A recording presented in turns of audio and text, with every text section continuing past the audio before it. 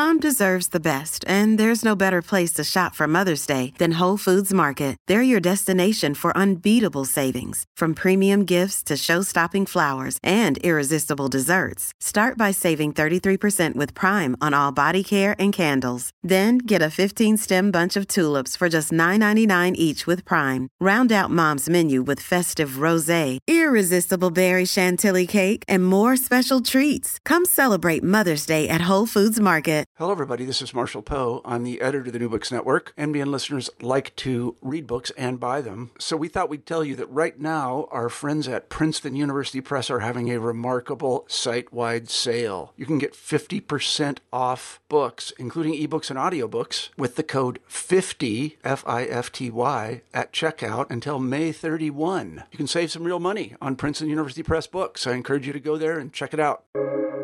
Welcome to the New Books Network. Hello, everyone, and welcome back to New Books in Early Modern History, a channel on the New Books Network.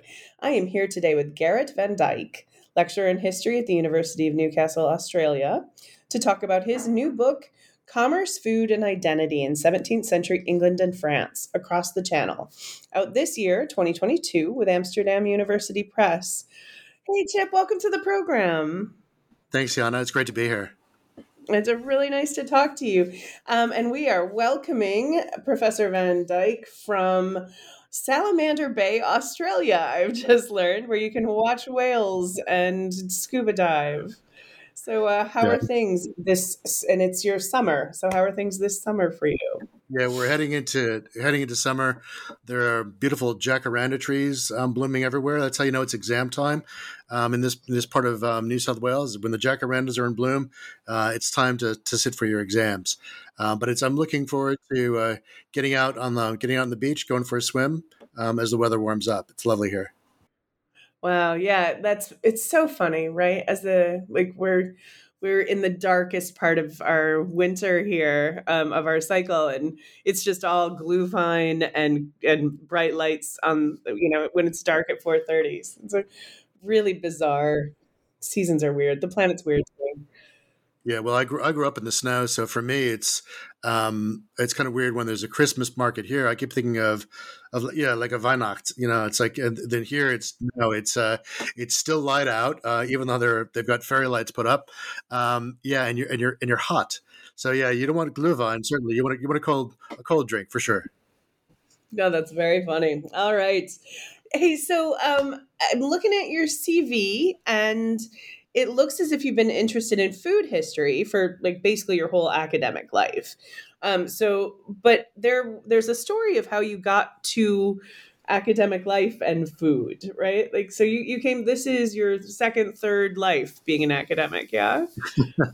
That's right. Yeah. So I did study English literature as an undergraduate at Columbia, and then I wound up fell into working in banking, worked at a couple of those. And one of them that I worked for had me working for them around the globe, in New York, London, a little bit of time in Tokyo, and then Sydney.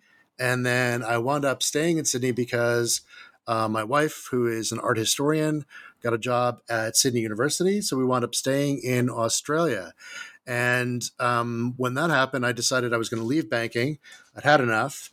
And go to cooking school. And I went to Le Cordon Bleu. And then when my wife got some study leave, like a sabbatical, we took our newborn son and spent a year in France, where I studied at École Le Nôtre, which is in Plaisir in France, sort of a professional development school for chefs, and they run shops in Paris and other major French cities as a traiteur and as a patisserie. So I got sort of a good exposure from both of those. As a kid growing up, both my parents worked, so I got the job of cooking dinner from about the time I was, I think, 11. So my mom broke her leg and we lived in a 2-story farmhouse, so she couldn't get up and down the stairs. So I had to learn how to cook. My sister is 4 years older than me and she has many, many gifts. She's a gifted musician. She's a very successful pediatrician in the great state of Vermont. But No, she was not. She was not entrusted with a family meal, so I got put in charge of cooking. And yeah, I decided that this was something that I was passionate about and wanted to pursue. So I studied at Le Cordon Bleu, and then at École de Notes, and then while I was in France, I started doing some research, just coming into contact with old books about French food.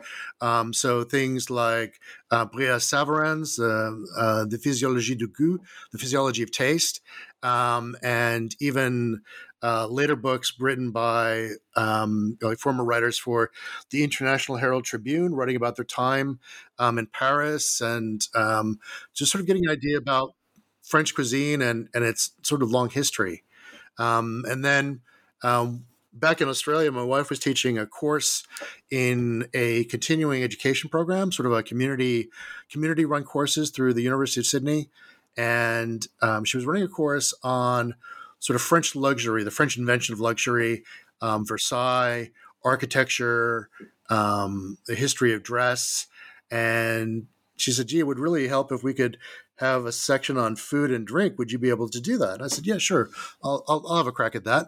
So I did that. And then I had students asking me questions, and I sort of had answers for them from my research, but they sort of pushed it a little bit further. And one of the questions that they asked was, look, if the French, really, they got a real handle on cuisine and this codification of techniques for cooking and recipes, how come that never made it across the channel?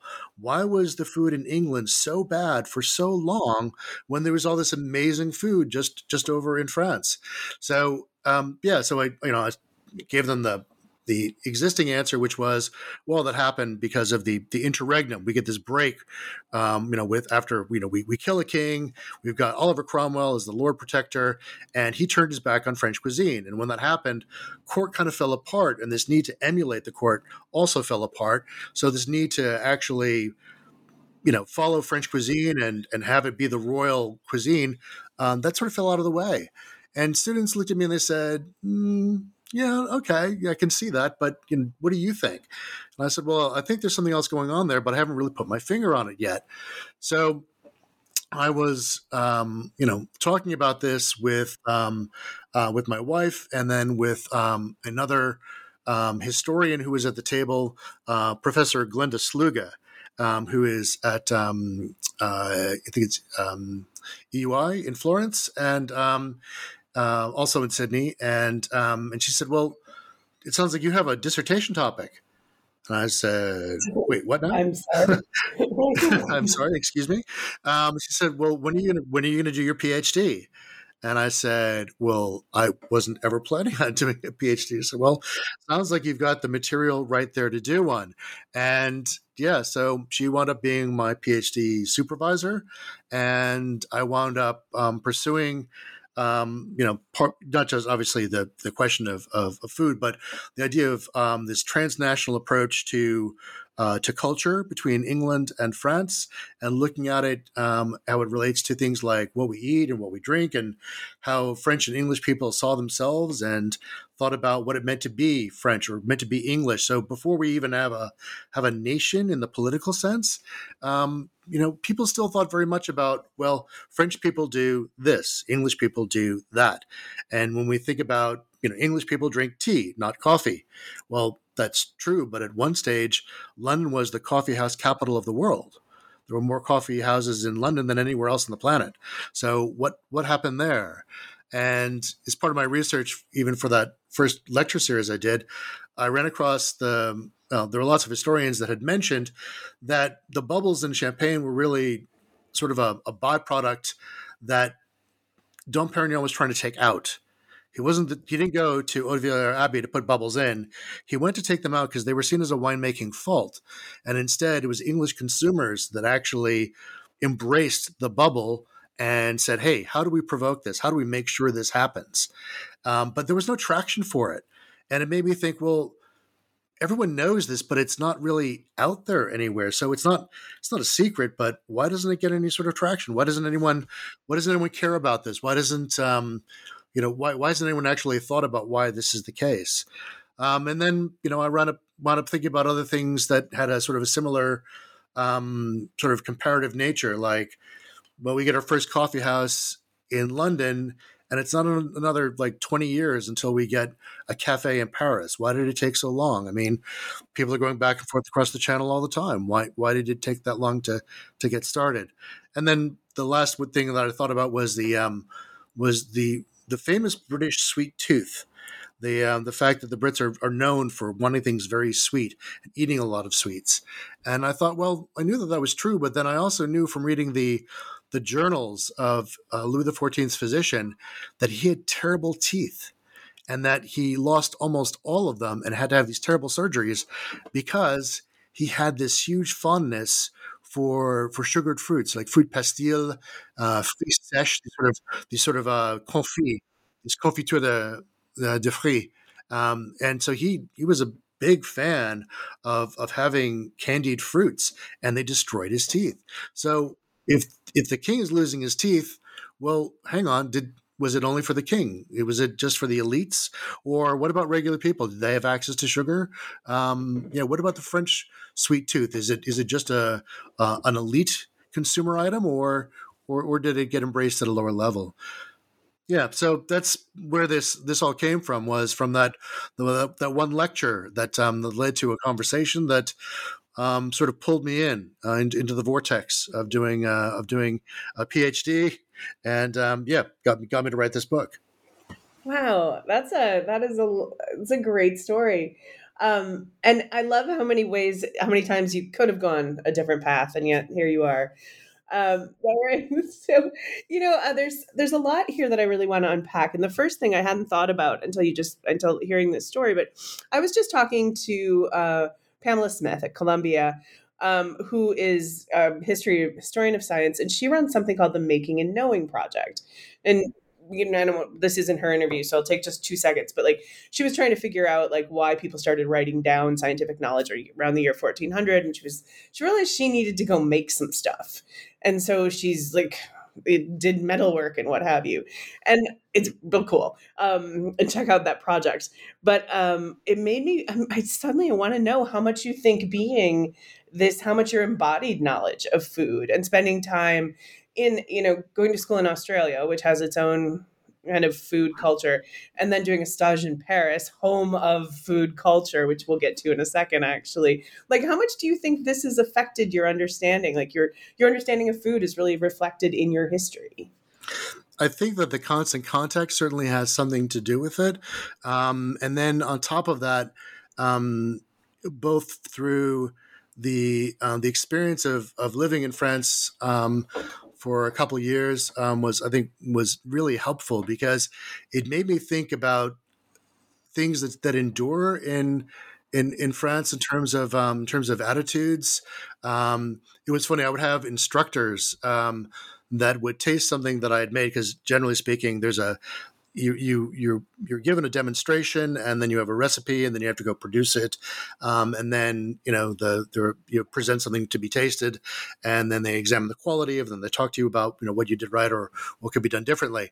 And I remember I was making I think it was a type of Alsatian apple galette, and the problem was that it called for this minute quantity of cinnamon, so little that I thought, surely this is a mistake. So I adjusted it to my taste, and then it was funny because the chef that was inspecting it was himself a meilleur ouvrier de France. So he is sort of it's like the Olympics for chefs, and you get to wear the red, white, and blue tricolor on the collar of your chef's jacket. And he tasted it, and he said, cannelle. So there was too much, for him, there was too much cinnamon in it. And he had a knowing look with another European chef, and they said, Van Dyke, that's why. It's because you're Dutch. And I said, well, actually, I'm, third generation American, but they said, no. Le sang, it's in the blood, it's there. So these ideas about, it being innate. And certainly going to markets in France and talking to the people working in them about what they thought that the correct ideas were for the way things should be produced. For example, like if you go to a cheese stall in France, and and you ask for like a camembert, a good cheese seller will ask you, well, when are you going to eat it? For when? When is this for?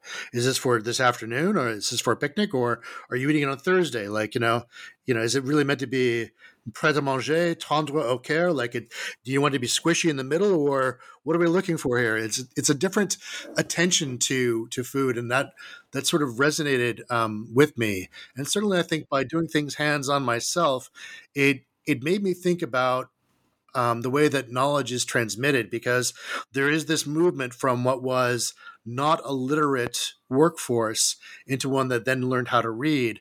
So the idea was that knowledge was normally transmitted verbally, and there weren't quantities. So you knew either through taste or from tradition or from your own understanding.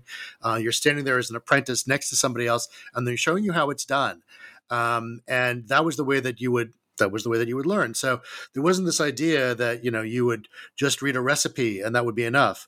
Or like today, we're like, well, I watched a TikTok, so I know how to make this. So it's a very different tradition. So I think that for me, I think that having the hands-on practice makes a difference. And it's also too, there's a different thing when you cook for your friends, when you cook for your family, when you cook for people that you love, that is one thing. But then in a commercial setting, to be able to reproduce the same dish exactly the same way, day in, day out, and to be able to do it for, let's say, for 200 people, that's a different skill set, and it's a different way of thinking. So it really makes you think too about when the codification of French cuisine comes in, and these are really being written not for home use, not for domestic use, not even a large house, but they're really being written so that the officier d'office, the sort of the master of everything, is going to be able to produce it for a banquet for a large number of people, and it's a very different thing. So I think it certainly helps give me some additional insights. Yeah, I find that very interesting as well. The idea, there's so many places with good food culture, and despite, what I hear as an American living in Europe, we do in the US have a food culture. And and we have very good food. These people would be shocked to know we've taken it from everywhere, of course. But like I'm thinking about the Jersey Hero, right? But like every shop has a slightly different one, and you like what have you, as opposed to this idea of no, there's this much cinnamon, it must taste exactly the same, and I want it exactly like this, and that is the French way. And you, Van Dyke, with your too much cinnamon, what do you expect after the spice trade? This idea that there is a right way, and that would be the French way. And that's the thing that comes through a lot in the book, but also I imagine doing a stage in Paris really, really like drove home for you. Yeah, certainly. So like at École Le Nôtre, for example, there are lots of times when we'd be given exact formulas according to weight, selon poids, that, this is how much you use of salt, of pepper, of whatever spice it was. This is the amount that you use. So that way it could be extrapolated to, to however many kilos of fish or chicken you had. But yeah, it was definitely not something where you just sort of threw caution to the wind and said, "Huh, you know what? I feel like using lemongrass today. Let's get some lemongrass." So no, that was definitely not the thing. There was lots of very traditional ideas about what things went together, and certain approaches and techniques that had passed the sort of test of time. So it was very different. It wasn't the sort of freewheeling molecular gastronomy, let's make a foam out of a capsicum type thing. So yeah, it's quite different. Yeah. Wow. Yeah. I definitely, or just different than being a home cook, or different than being, everybody's mom has their own roast, kind of a different situation. And all of what we're getting at is that in France, or what I'm trying to get to, is that in France, food is more than just food. But we'll get there in a second. Okay, so you've got this like firsthand knowledge, you started this work and you did your dissertation, which involves a lot of scholarship and reading other people's work, but then some primary sources you consulted for this as well. What did you look at for your book? So there are lots of different types of primary sources here. I would say that in terms of primary sources, I'm a bit of an omnivore. So if this were like a truly economic history, then there would be a lot of data and a lot of figures, and there is a little bit in there in terms of things like what people earned or how much was exported versus imported. So there's some custom records in there, but we have lyrics from a song. There are poems. So we've got Voltaire's Le Mondain. We've got the lyrics to the roast beef of Old England. We've got cookbooks. We've got recipes. We've got excerpts from manuscripts where people talked about what they ate. We've got firsthand accounts from the court. The court secretary recording Louis XIV's meeting with an envoy from the Ottoman Empire. So it's there's really a wide variety of different things in there. Wherever possible, when you can, it's great to have someone's own words, especially in correspondence, because at least with correspondence, you know that they're communicating with that other person. And that's the intended audience, that it's not being written for posterity. So, because when you get a memoir, there's the anticipation of this reaching a wider public. So it's always being written with an eye towards it being published. Whereas when there's correspondence, it's really just being written to that other person. So I feel like that's at least any filtering that's being done is in one direction. So you get a better idea of what they have to say. So for example, when there are négociants, wine sellers in France that are talking to their clients, and they're telling them, "Hey, you don't want bubbles. Bubbles are not good. Bubbles should be in beer, maybe in hot chocolate. You frothed up your chocolat chaud, but yet no, not in wine." So it's interesting to see the differences between what gets included in, say, for example, there's a doctoral thesis on coffee that was delivered down in the south of France, questioning whether or not it was going to displace wine as the Frenchman's drink, and whether or not that would be a dangerous thing to do, and was it safe for Frenchmen to drink? So we have things like that. There are medical treaties that, when coffee first arrived, people weren't sure sort of even, which end to put it in, because they thought, well, we know what they do with it in, let's say, for example, in Turkey, but what about here? What should we be doing with it?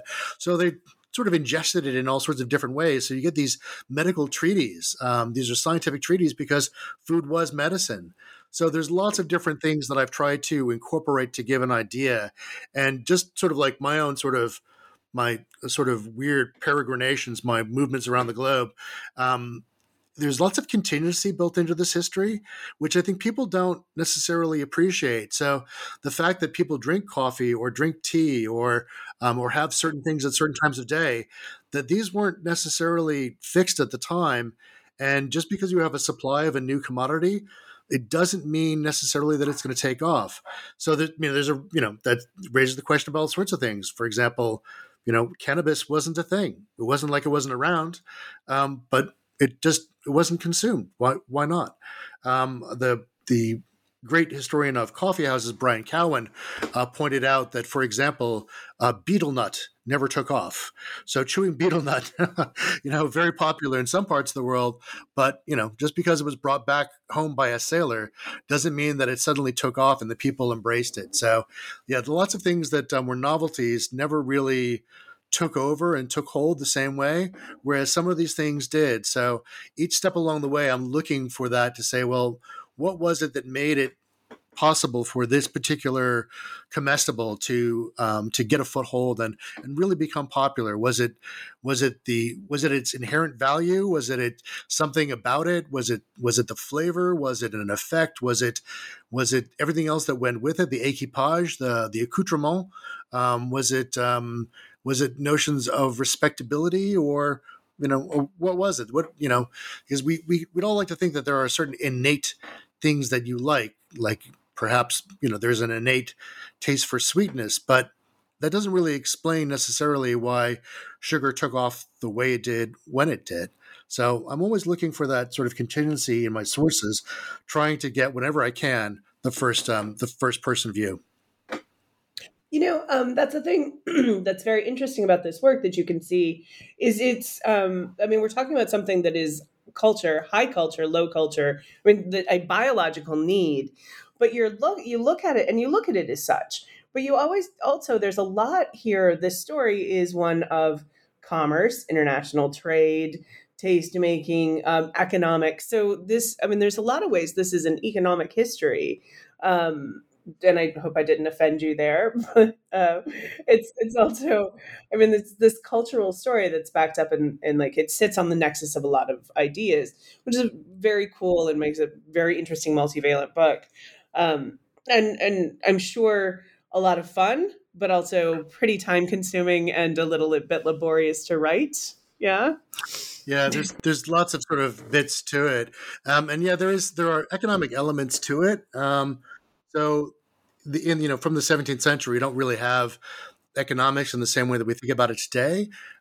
We sort of have political economy, but just sort of. So there's these different ideas that were being sort of put around at the time about, how do you what actually makes for a prosperous nation. So come from an original idea about international trade being driven by providence, that it's providential design, that God has distributed gifts among the various nations of the world and encouraged the international brotherhood of commerce. And therefore, by one nation having something that the other one doesn't, that God has done this to make sure that the brotherhood of man will communicate with one another and exchange their surpluses for the other party's surplus, and in that way, each one of them benefits. So the idea that things grow in one place and not in the other is something that happens. In the mindset early on that the idea that you need to go to this other part of the world to get those goods, so for example, spices, needing to go to the other ends of the earth to get spices.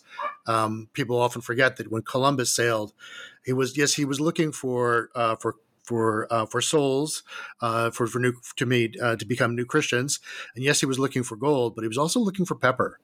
So even going back that far, there's this drive for this international trade, and then thinking about how ideas and people move, and then the goods move, and then the kind of exchanges that occur. And sometimes too, the really surprising thing is when the exchanges don't occur. Well, why does an idea circulate, but it's not adopted by the other culture? I think that that's something that is equally fascinating. So sometimes we get this exchange. Sometimes we get this sort of what the French call histoire croisée, where you get sort of this sort of intersection, this sort of knot or tangle in the history where they come together. And sometimes we just get a good comparison where we can look at it and see what's happening. And I thought that there really wasn't a lot of emphasis on how trade and economics had influenced what was going on, and I thought that was something that they could have used a little bit of additional attention. So that's why it was included in the book, because the topic of just England and France and their different cuisines is huge. So needing to focus in a little bit, I thought, well, what hasn't really been discussed? And I thought, gee, that it's quite different when you think about how the goods get sort of naturalized coming in through their own trading companies. And then you get certain cultures, like, for example, the Dutch East India Company was always looking to cut out the middleman. So they were always looking to grow their own coffee or grow their own sugar or, whatever it was. They wanted to control spices. They wanted to have a monopoly on that. Whereas the British were happy to do the sort of carrying trade, not necessarily to have the control. And then I thought, well, how does this then fit in with things like spices? How does it fit in with coffee or tea or sugar? For example, with sugar, we've got sugar colonies for both England and France in the 17th century. So how does that influence what happens there with how they consume it? Do they import it? Do they re-export it? Does it go to the continent, or does it stay local? And what drives that? Is that because of a question of taste, or is it about tariffs, or is it about wages? What are the different factors that come into play determining what gets consumed and what doesn't?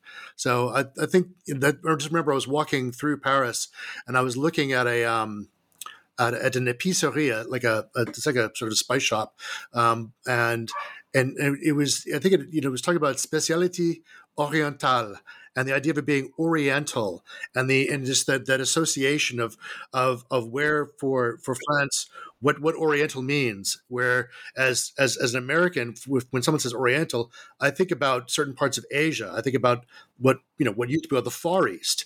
But for the French, when they say Oriental, they're thinking really about the Port Sublime.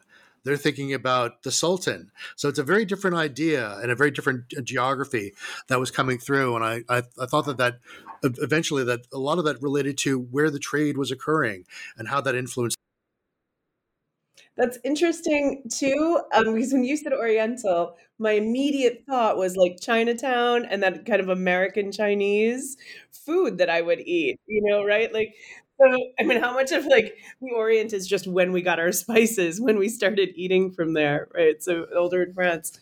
And this kind of long, the long vision, right? Because it's not as if there weren't spices in Europe before 1492 or, the mid 15th century when Europeans really started going abroad in great numbers. There's this long history of spice consumption and using food as a demonstration of wealth, power, taste, belonging, just generally elite status. But something really changes here in this early modern period. Right. Yeah, so we get the big shift that happens where there's a break where the profusion of spices were used so liberally. For example, in medieval feasting, and color was very important. So being able to color your foods a certain way and having sort of an insane quantity of spice. The old sort of myth was that spices were used because the meat had spoiled. And because the meat is spoiled, you need to disguise the flavor. But the thing is that spices were so expensive that, especially in that period, that if you could afford the spices, you could afford fresh meat. So really, I think Paul Friedman at Yale wrote about this and saying that to suggest that spices were put on rotten meat, he said, would be like somebody taking, gold leaf and putting it on a Big Mac. You wouldn't do that. So. You just wouldn't eat rotten meat because that's yes, gross. That's right. Yeah, exactly. Yeah. So it's the change comes about eventually because there's this attempt to go around the sort of stranglehold on trade of spices coming by land and then being controlled through Venice. And suddenly there's this move to go out and explore. And as I mentioned, that's part of what Columbus was looking for. So we get Spain and Portugal that begin that quest for spices. And then it's really taken up by the Dutch East India Company, around about like 1600, and the British follow closely behind, trying to get into that market, and eventually they lose the spice race. So like the space race, we've got the spice race. They lose the spice race, but then they win the sort of Calico War, and they wind up going into textiles instead. So they never get the sort of stranglehold on spices that they want to, that is, held onto very tightly by the VOC. And of course, we get the worst. Donald Trump would say the best deal ever, which was exchanging a spice island in the Moluccas for Manhattan. So yes, for the British gain New Amsterdam in exchange for an island that had nutmeg on it. So at the time, it seemed like that the British were sort of losing out, but yes, in the long run, New Amsterdam has come good. But yeah, the movement away from spices, when they stop being exclusive, when the prices start to fall, then they stop being the same sort of signifier of status and wealth. You don't have to know special people to be able to get them because they're so hard to get. They're no longer that expensive, so it's not a question just of conspicuous consumption. Now the question is, what will be your new mode of differentiation? How will you make yourself look, especially wealthy? And technique. technique becomes the new differentiation, the new signifier of wealth, that you have someone who knows to cook in the new way, in the new mode, which is lighter and more delicate and doesn't require these heavy flavors anymore that disguise the true nature of the things that are there. And that's what comes through in 1651 with a new French cookbook, Le Cuisinier François. And then following on the back of that, there's these other books by Nicolas de Bonnefond, who writes Les Délices de la Campagne, the delicacies of the countryside. And he says, if you're making cabbage soup, it should taste of cabbage. It shouldn't taste like saffron. It shouldn't taste like turmeric or some other exotic spice. We don't need grains of paradise in there. Let's have cabbage soup that tastes of cabbage. And so there's this turn inwards in France to appreciating the high quality of their produce. And I think somewhere in there he winds up saying, parsley. This will be the French spice, which is so funny because we think parsley is really just it's a garnish. It's not it's not a spice. But that was the mode to move away from all of these heavy flavors. They wound up saying, these are fit only for Arabs. Who would have all these crazy spices? The delicate sensibilities of a Frenchman are not suited to these. We must taste the flavors of our own country, notre France.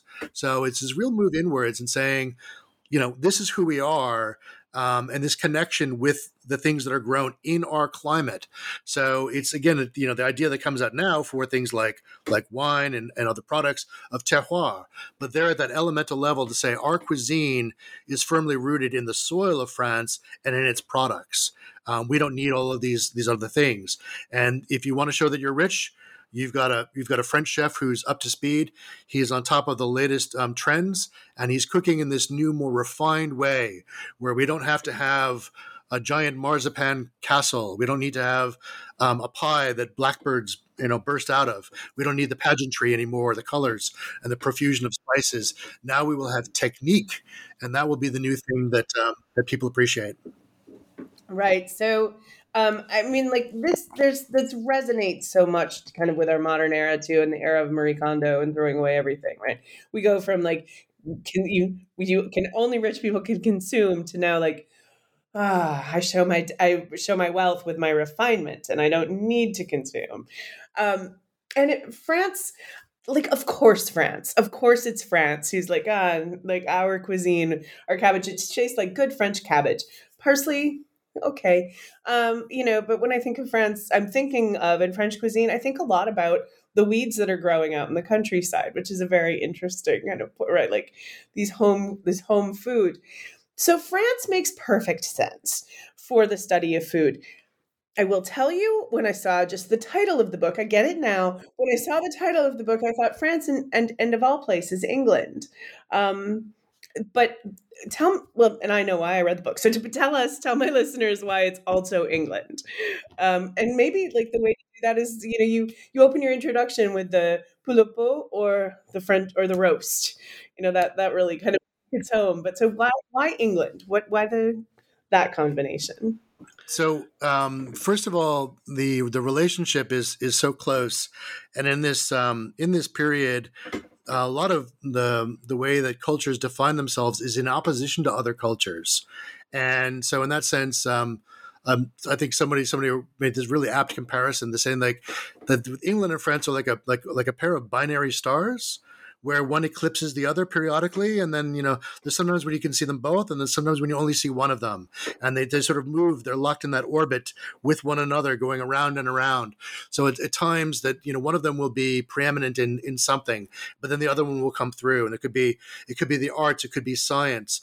But we've got this presumption that for France, that cuisine is always going to be better, in matters of taste, for la bouche, that it's always going to be France. And then we get this sort of surprise that English consumers wind up contributing to this idea of effervescence. And it sort of shocks you because, and it was referred to for years as the English paradox. So how could a country that does not, they barely grow grapes, they don't produce wine, how could they pioneered this winemaking technique? And it's very funny because I was giving a lecture at Alliance Française in Sydney, and I was talking about this famous French champagne historian whose name is Bonal. And it wasn't until the end that I realized that the woman that I had been liaising with at the office there, Veronique, that it was her grandfather, Veronique Bonal. This was her grandfather, who I was referencing in my talk with this idea of the English paradox. And it's the difference there is that, you know, if you don't have a winemaking culture, if you don't have winemaking rules because you don't make wine, breaking those rules is very easy.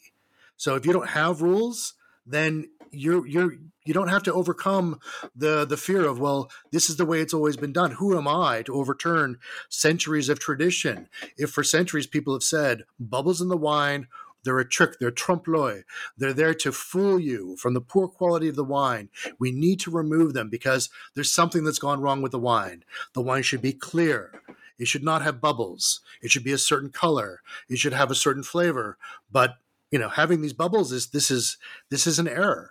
But if instead, if you think about it, if you're importing wine, if you've ever, this doesn't really happen in my house because we never have any leftover wine, but I've heard that if you have a bottle of red wine, for example, and you only drink half of it, and then you stick the cork in, or here it's a screw cap, but the next day that, you know, the wine is not the same. It's oxidized, right? It's been opened, it's been exposed to the air. And well, what if you import your wine in barrels from France? And then, you know, from the second that you tap into that barrel, the wine only gets worse. Each day it gets worse. It gets kind of ropey. It gets kind of funky. And you're thinking, well, what am I going to do to fix this? They tried everything. They tried everything from alum to pigeon droppings to try and change, I know, right? To change the taste of the wine. And then at one stage they started adding honey. And that was an improvement. And then as sugar became less expensive, as sugar colonies in the West Indies started producing sugar, they started adding sugar. And it was one of the original members of the Royal Society in London, the original librarian, Christopher Merritt, who had found a treatise called On Ordering Wines. And then he translated it and then updated it and said, here, this is how we can actually make wines sparkle. If we add sugar, we can have a second sort of process that, you know, produces bubbles. So while no one really understood very well at that point exactly the connection between yeast and fermentation and sugar and what was happening, they knew if you added sugar, you got bubbles. And so it's, you know, it was unspeakable in France. You were going to add sugar. No, jamais, right? That's not on the menu. So, yeah, you wouldn't do that. And Dom Perignon was sent to the Abbey to get rid of the bubbles. That was one of his jobs, was to get rid of the bubbles. So the whole idea of "Come, brothers, I'm drinking stars" is you know, complete, you know, 19th century marketing material. But it you know, it sounds great. But yeah, the French didn't know for a long time what actually made the wine sparkle. It was connected with phases of the moon. It was connected with the rising sap in trees. And all of those were, I mean, the sap in the trees is pretty close because it was rising temperatures in the cave, in the chalk-lined cellars of Champagne, that would provoke a secondary fermentation in a barrel if there was enough residual sugar. But they hadn't figured out yet that you needed to add more sugar to get more bubbles. So you might have had a couple of bubbles that were there hanging around. So it would be, I think the French word would be sablon, not even pétillant. So this tiny bit of sparkle, maybe like you get out of a Portuguese green wine, like Vinho Verde. You know, you get a little couple of bubbles, but nothing to pop a cork. And so it's this questioning this presumption that, well, how would you invent a winemaking technique? Well, you don't have to overcome what I call cultural inertia, that you don't wind up having this sort of weight on you that says, hey, we don't do that. You know, we're not putting ketchup on that. We're not, you know, we're not adding sugar to that. We're not whatever. I mean, fill in the blank. Think about this, like we're not eating raw fish, for example.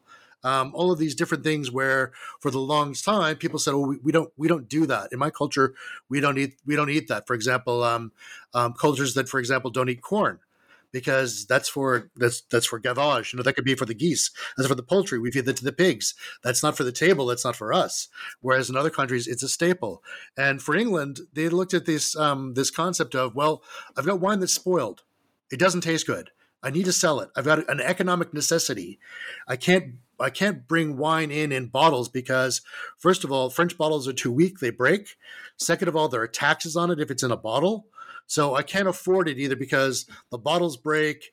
There's taxes. There's all these different reasons why I can't have it in a bottle. It's got to come in a barrel. We'll decant it here into nice, strong English bottles. But, gee, it still goes off pretty quickly. What do we do? So yes, the English really it was the necessity. It was, necessity was the mother of invention here. But again, too, it was this willingness to explore and experiment because there was no prohibition in place. And again, it's that this challenging this presumption that well, why should a country that doesn't make wine have a winemaking technique? It's precisely because they don't make their own wine. If they'd made their own wine, they wouldn't have had to worry about wine going off in transit and buying it in bulk and having it go off. But it's precisely because they weren't producers, just consumers, that they were put in this position that forced them to experiment, to try and find a way. Well, gee, this wine tastes nasty. What do I do? Hey, you add sugar, it tastes better. And you know what? Bubbles. And they like bubbles because, they were already making cider. So they're already making cider. They're already using corks. Dom Perignon was using wooden stoppers and canvas covered with grease. That doesn't really do anything for the bubbles. So if you're trying to keep bubbles, that would not have helped. And there was a proclamation that was issued by the king that said you can't burn wood in a furnace to make glass. You can't use wood anymore. You've got to use coal. So they would get sea coal and they would burn that. It fired the furnaces at a higher temperature, and it made for much stronger glass. So for a long time, even in France, they would say, I want English glass. That's the kind of glass I want. I want English glass because it's strong enough. Because the pressure inside a champagne bottle is like the pressure inside an automobile tire. It's that kind of pressure. So yeah, that'll shatter glass that's not up to it. So if you've ever noticed, if you've ever had to pick up a case of champagne, it weighs more than a case of regular wine. That's because the bottles are that much thicker because they've got to be able to withstand that pressure. So British food, it's very plain. But the thing too is that they like the plainness. They saw the French technique as being an excess and a way of disguising things, whereas the real signifier in Britain for food was having land, to be able to actually produce things on your own land. You're the landed gentry. It's your own land. It's your own beef. It's your own venison, for example, very big deal. And to be able to eat it plainly because there would be, there's no place to hide. There's no tricks. You don't need a kilo of butter to poach something. You can use water. So it's this. Unfortunately, this is what happened to a lot of French cuisine, was that it got translated through this language of English and then later British economy to basically saying, yeah, we're going to skip that expensive step because that's just too much. You're wasting money. You need to be more sensible.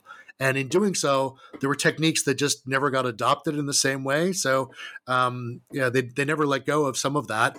So the food wound up being very plain, but they privileged that plainness. They turned it around and said, no, that's honest.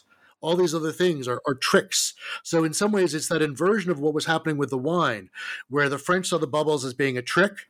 The British felt the same way about French cuisine, that, oh, look, if you need all those extra things, then, it's just foolishness. It's that's frippery. You're putting on airs. Instead, I've got good, honest. It was always the word that they used. Honest food. The idea that wasn't disguised through the vagaries of French cooking. So yeah, it's a very different attitude. But that idea about having your own land and being able to, especially after enclosure, the idea that this is your land and you're able to raise your own food and then be able to consume it. Was the way that they came to value a certain type of cuisine and turn their back on French methods. Yeah, so I mean that's in itself quite interesting, right? So there's a very practical situation going on. This is across the channel. I mean, it also reflects centuries of interaction, right? Of course, you're going to talk about France and England together. It's hard not to. I mean, still, it's hard not to think about the two of them as Brexit yells, right? And like, as the Brits are yelling through Brexit across the channel. But so you've got these centuries of communication. You have a very practical, economic, and just the atmospheric kind of conditions, and then it becomes a cultural condition. We don't do fancy French food. This is real good, honest English cuisine. You're going to eat this beef that we grew right here. Yeah, that's it, right? So then that's go ahead. Yeah. Sorry, I was just going to say that it's funny though the things that that lingered in English cuisine, and then after 1707 we get Britain, the British Union. But when you think about it, since we're heading into the season, we're heading into Christmas. Christmas pudding. So you may not have been subjected to Christmas pudding as a child, but my mother was a very keen Anglophile and had read rather too much Dickens.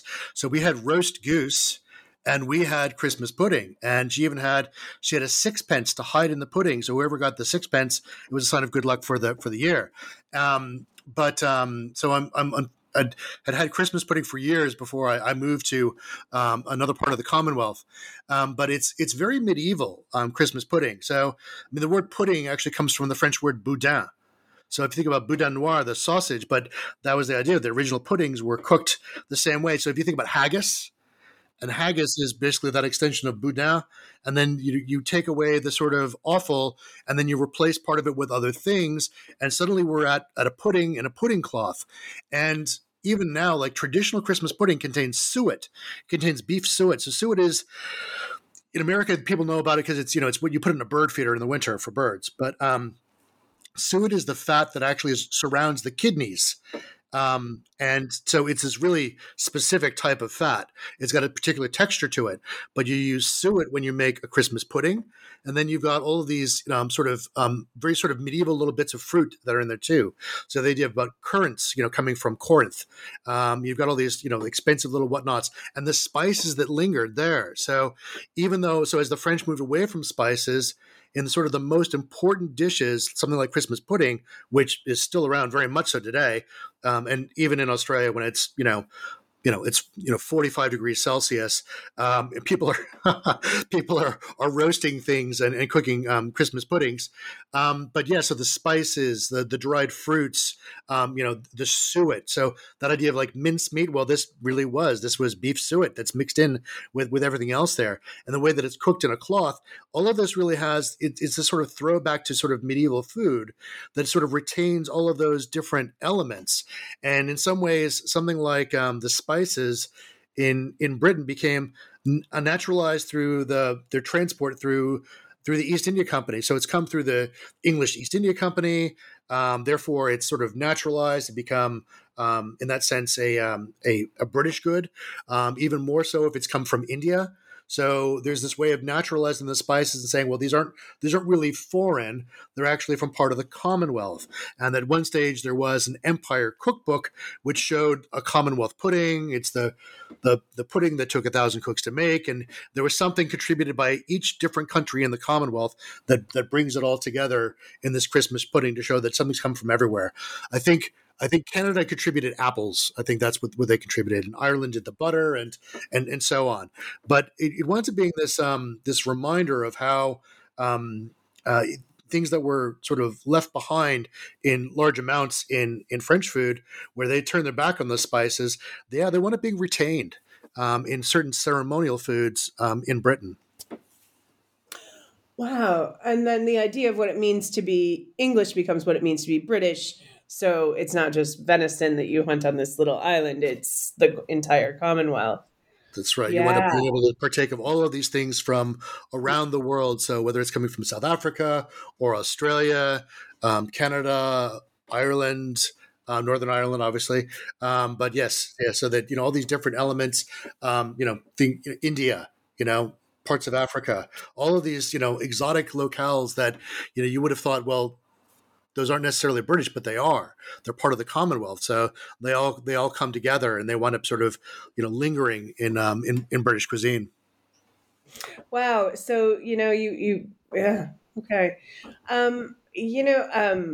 The one of the early questions it's obviously we're not going to do now is just why food. But the whole conversation has been why food. So yeah, you really are what you eat. Yeah. Yeah. Well, I think the thing is about food is that it's as you pointed out earlier, it's elemental. Like we all eat, but then people have different attitudes. So for some people, food is just fuel, and they're kind of indifferent, and they kind of take it or leave it. Other people are keenly aware of it and are very concerned about it, and then people make decisions about, for example, well, do I eat animal products or not? Do I get rid of them entirely? Am I vegan? Am I vegetarian? Am I an omnivore? Am I a pescatarian? So we make those kinds of decisions, and then we make other decisions too about, like, well, am I eating something that's local, and then is it sustainable, and then but then also, is it healthy, and then does it taste good? Do I want to eat it? Does it does it spark joy? Right? There's Marie Kondo for you, right? Does it spark joy? It's like, yes, that sausage sparked joy. So it's something that everyone can relate to, and I think it winds up being a really useful way of thinking about other issues, about ideas that develop later, like ideas about nationalism and our cultural identity, and and what it says about us, about what we eat, and then how we share food with other people, and that idea of sitting down together to share a meal. So the sort of fancy anthropology word isn't conviviality, but it's commensality. The idea that that when we share food with other people, it means something in a particular way to share food with other people, and I think that winds up being an important thing to keep thinking about as people become more isolated, in the world, and people like lose connections with other people. That sharing food with other people is something that's important. So I think that it winds up being really useful for history, for people to look at history and using food as a way of getting a better understanding of things that might otherwise be kind of dusty or dry, but they become more interesting because they relate to something that we actually understand. So it gives us this tangible object that we can relate to, because we've all had some contact with it in some way. So even if we're not, keen gourmands where we're really into our food, at the same time, people all understand like that, food is an important part of culture. And, the French meal is, I think it is protected under UNESCO heritage, right? So, yeah. So, it is important, and even if it's not haute cuisine, the act of sharing food with another person, I think, is an important thing to keep in mind. So I think it's quite useful for history to be able to have something that's accessible, that people understand. Doesn't have to be theory, doesn't have to be philosophy. It's not even as complicated as science. Everybody eats. So yeah, I think food winds up being a good way to look at history. This week is a perfect time to talk about it. Listeners, it's 22 November, so we are a couple days away from American Thanksgiving, which has a different meaning for both Chip and I, who are Americans abroad. But Thanksgiving's a great way. It's a perfect example, right? We eat New World foods, and some of us are going to go get our heritage turkey that we bought in May from our farmer, and some of us are going to get the thing that costs 7 cents a pound at like the Meijer. That's a Michigan reference for the record, and like I make a cranberry sauce from fresh cranberries and it takes days, and some people are going to zip open that can, but it's all the same, like, idea of celebrating, like, our largely fictionalized history and the actual history of post-Civil War and the idea of what it means to be an American in whatever way we do it. This is a perfect day for this conversation. It is. And actually, one of the times when I was living in France, I actually I made gravy for 200 people at the Église Américaine in Paris. So there's the American. It's nominally referred to as the American Church, but it's also foreign. There's lots of people from other countries that are there. At the church, they had a a Thanksgiving meal where it attracted especially foreign exchange students. So students that were doing a year abroad in Paris and were feeling very homesick would come along, in addition to expatriates.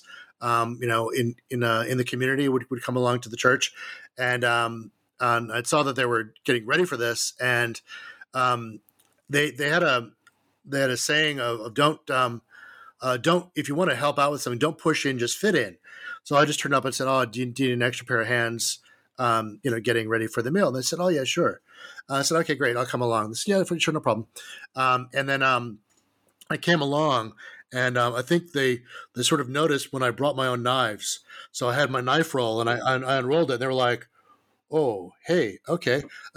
First thing someone said was, "Hey, can I borrow one of those? Because these are really dull." So, lend somebody a knife, and then I'm doing bits of. I said, "Well, I'll do anything. Whatever. What do you need me to do? Like, do you take out the trash? Whatever, peel something, whatever." And then just as they went along, they were like, "Oh my god, yeah, okay, yes, yeah, yeah. We know we say don't push in, fit in, but yeah, you need to push in. Okay, get over here, do this, and." The guy that normally makes the gravy isn't here this year, so we need somebody to make gravy. Can you make gravy? I'm like, sure. So it was great, to be able to participate in something like that. Making Thanksgiving, dinner for 200 people, a lot of whom were sort of, wishing they could be with their families. Was a nice event. But it's funny when you talk about people getting turkeys. At least I heard that there's a turkey shortage in some parts of the U.S. So my sister was saying, I think we're having steak this year because, it's just too hard. Like we didn't order in advance, and it's there's a shortage of turkeys in some areas. So a lot of people are actually coming to grips with what we're talking about right now. That idea of like, well, what do I do instead? How do I find a way to make this special if I can't have the bird? What else can I do? What else is festive? And so it's not like there's great superstitions around Thanksgiving. Like if you don't have a Thanksgiving turkey, that's bad luck for the next 7 years or something. But I know that at least for one of my grandparents, you couldn't have anything that scratches. You couldn't have any poultry in the house going into a new year. So that was a particular superstition. So that's why you could have, for example, you couldn't have turkey on New Year's Eve, but you could have ham. So we don't have the same thing with Thanksgiving, but people just trying to find ways like, well, I want to be festive, and I want to sort of celebrate people coming together because, as you pointed out, like this, largely fictionalized holiday, really about sort of post-war homecomings is really about making a special meal that celebrates people coming together, because many people don't understand why Americans travel for Thanksgiving, and it's that of coming home, it's that homecoming that even more so than Christmas, that it's that emphasis of people coming together. So it's finding something to share. But yes, having coped with for example, vegetarians and vegans and things like that, I can definitely recommend a mushroom Wellington as being a good alternative centerpiece, because at least it's special. It's great if you can put together if you could, the Three Sisters. Yeah, so the idea of that when you grow like squash and corn and beans together, that they promote nitrogen fixation in the soil. So that this was something that native cultures knew. First Nations people did this, and colonists learned from them and were able to do it. So it's nice to be able to put something like that together. I think just to have something that's actually vaguely historically correct on the table. Yeah, but it's that idea of coming together for those celebrations, especially at those moments when people will actually make some kind of an effort. So even if you're unmolding the cranberry sauce from the can, sometimes people, they go that extra mile. They tip it over, they slice it in half, maybe little slices, pretty it up.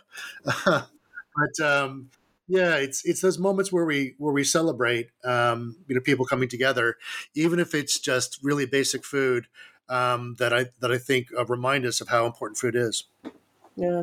And also the great, a lot of people try to go home and a lot of people can't. So then we have Friendsgivings, which is just get together with your community, eat together, and make each other food. It really is this kind of deep, Yeah, like no, deep. definitely, I've definitely had that, and had lots of times when I've worked with people from other countries, and just I've dragged them home with me, whether they come to my house or to when my parents were around, to my parents' house, or we've had foreign exchange students I know that have come for meals, things like that. But yeah, and certainly we've had ones with expatriates here in Australia too.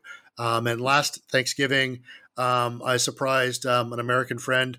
She brought sweet potato pie, and I fried a turkey. Yes, exactly. So she's from California. She's from Southern California, but she never had fried turkey. So she brought sweet potato pie, and I deep fried a turkey. So quite a it was quite an event. Lots of Australians were simultaneously amused and horrified that I was deep frying a turkey, but none of them argued when they ate it. They all said, I've got to say, usually when I have turkey, it's pretty dry, pretty dusty, and yeah, that's good. I'm glad you did it. I'm glad we did it at your house, not at my house, because it's very messy. But yeah, no, that's certainly a tradition that I think some people would be happy to embrace. Oh yeah, absolutely. Wow. Oh, this interview has been a bit like riding a bucking bronco. I've had no control over it from the start, and that is okay. Sorry if I've done that. Didn't mean to do It's that. been great. It's been really, really wonderful conversation. I'm super happy. I've taken up worlds of your time. So I'll just one more question and I'll let you go. And that is, what's next? What are you working on right now? So I've got a couple things going on. One is I've started to do some work, mostly teaching digital history, but also I'm working on a digital history project, looking to map and network a royal tour. To see what I can learn by engaging in that exercise, to see not just where you go, but how many people go, and how did it work, and what was it like when 1,000 people turn up at your tiny village for a royal tour? And then seeing the connections that come out of it. What happens when you take the court and then go around the country? What comes out of that? So a little bit of digital history. And the other thing I'm working on is on a sort of a larger project looking across several countries at botanical imperialism. So this extends a little bit of some of the things that I talked about in the book, but looking beyond just food, but also to include things like medicine. So something like cinchona. So the idea of quinine, and that coming from a tree, and the countries that discover it and then look to control it, and how it spreads around the world. But then, other things like sugar, but how sugar came, for example, to Australia, and how it circulated from Tahiti to Mauritius and to other places, looking at how all these different plants made their way around the planet. And some of them are edible, and some of them have use in sort of economic botany, and some of them have their uses in science. But again, it's this idea of people and things and ideas moving, and then looking at it across different cultures to try and get a better understanding. Because I think that when we only look at something within a national context, we really only get sort of one perspective.